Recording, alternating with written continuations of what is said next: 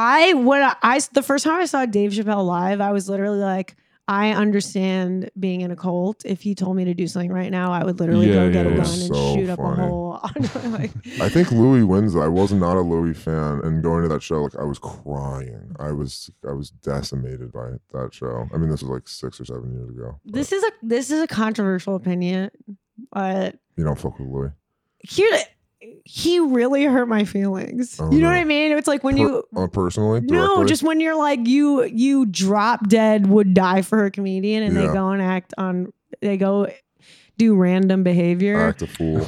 You're like, come on, man, we had something. We had a great so you were a big fan and then it fell off, obviously. I know. It's so how could he do us so dirty? He did us so dirty. That's an amazing euphemism for when someone does some sex pest stuff.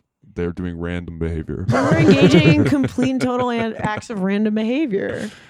No, it's definitely not cool. Yeah, I just operate under the assumption that most of my favorite artists are terrible people. So I don't ever get hurt. I know. I guess that's true. He did. I guess he literally told us that he hated his kids. He hated his wife.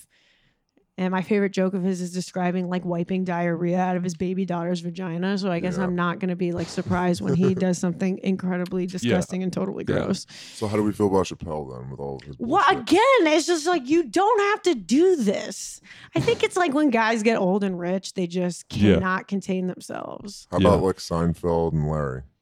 And I mean, has Larry done anything to betray us? No, they're just like, but they're in this mode of like very like anti-cancel culture, which is fair, but at the same time But Larry's actually, I mean, cringe. No, but all the new season of Curb is great. No, it is great. It's the best yet. It's so good. It's such a good season. It's like I still didn't see the last episode, so don't spoil it. It's major. But I mean, he's actually being funny with it, so.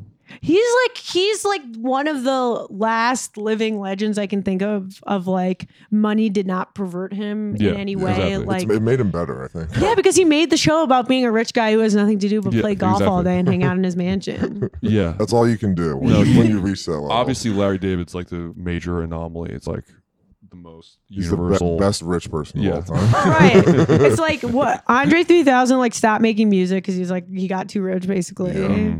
I feel like I could be misquoted. I could be literally pulling this out of thin air, but I feel like for some reason I have this like phantom of a quote from him in my head that's basically like, I stopped making music because I'm like rich and I'm like disconnected. No, that's real. He did say that, right? He did, yeah. He's like, I'm retired. He's like, I have no drive anymore. Respect. No, it's in a way it's depressing, but at least he's being honest about it. He's just like, it's not in me anymore. I have too much money. No, I also, I mean, especially with musicians, we talk about this all the time.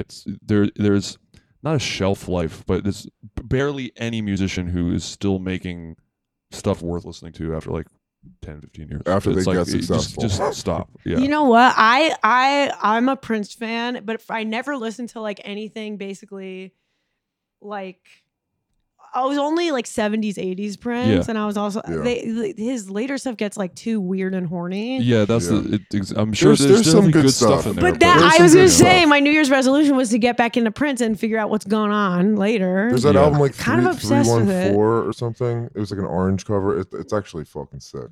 So I would say maybe Prince stayed cool. Yeah, I mean, he definitely stayed cool as a person. The music, though, I think you can say cool as a person, but it's just like.